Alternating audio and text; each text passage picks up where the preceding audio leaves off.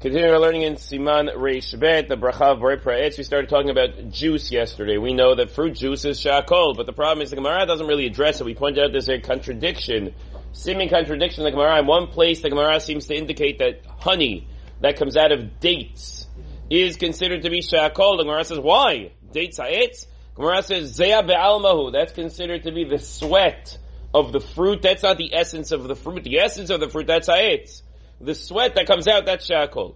The problem is that later the Gemara says, mishlakot, that if you boil vegetables and you have like a beet soup or something like that, that the soup, now that has the essence of the flavor of the beets, and now that is adama. So it sounds like when you have the essence of the fruit or the vegetable, the bracha stays. When you don't, then the bracha becomes shakol. So how do you know, and why should that be? So there are two general approaches to this problem. There's the Rosh, Rabbeinu Asher. He says that that's what it's about. The essence of the flavor. When you boil it, you got the essence of the flavor. When you squeeze it, you didn't get the essence of the flavor out of the fruit.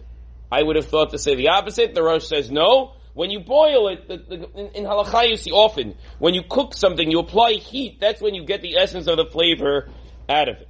Okay. The Rashba, he says, no.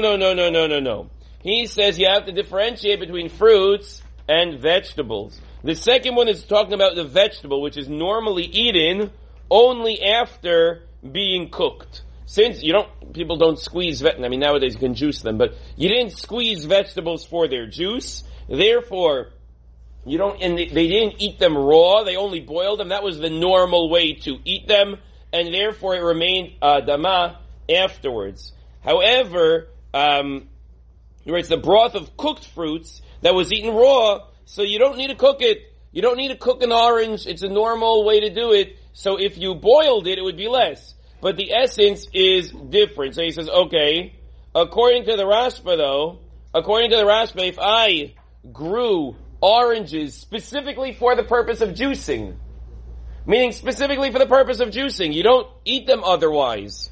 According to the Rashba, that would be ha'etz. The Rashba again says that it depends what you're doing. Are you using it in its normal, natural way? Or no? You're not using it as normal. You're doing something weird. When you're doing something weird, it goes down to shakol. When you're doing the normal thing, then it remains ha'etz or adama. So what do? The Shulchan Aruch seems to indicate we are mekel in both directions. We are lenient in both directions, and effectively, we are going to say shakol on any juice. On any juice, we are going to say a shakol. But the Shulchan Aruch then, he writes about, boiled vegetables, you do say an adama. Meaning you can't get out of that kavara. You have to say, so you have to say why. Why does the Shulchan Aruch seems to contradict himself also? He's just quoting the Gemara. So the question is why? Because the way you answer that question will depend on how you answer the question about fruit juice. Because nowadays, and we'll deal with this detail tomorrow, but nowadays, most of the juice that we use for fruits is specifically grown for that purpose. The same oranges are not used for orange juice that they sell you to eat. The same apples that we eat are not the same apples that they make apple juice out of, v'huadin for all different fruits, and so it makes life a little bit more complicated.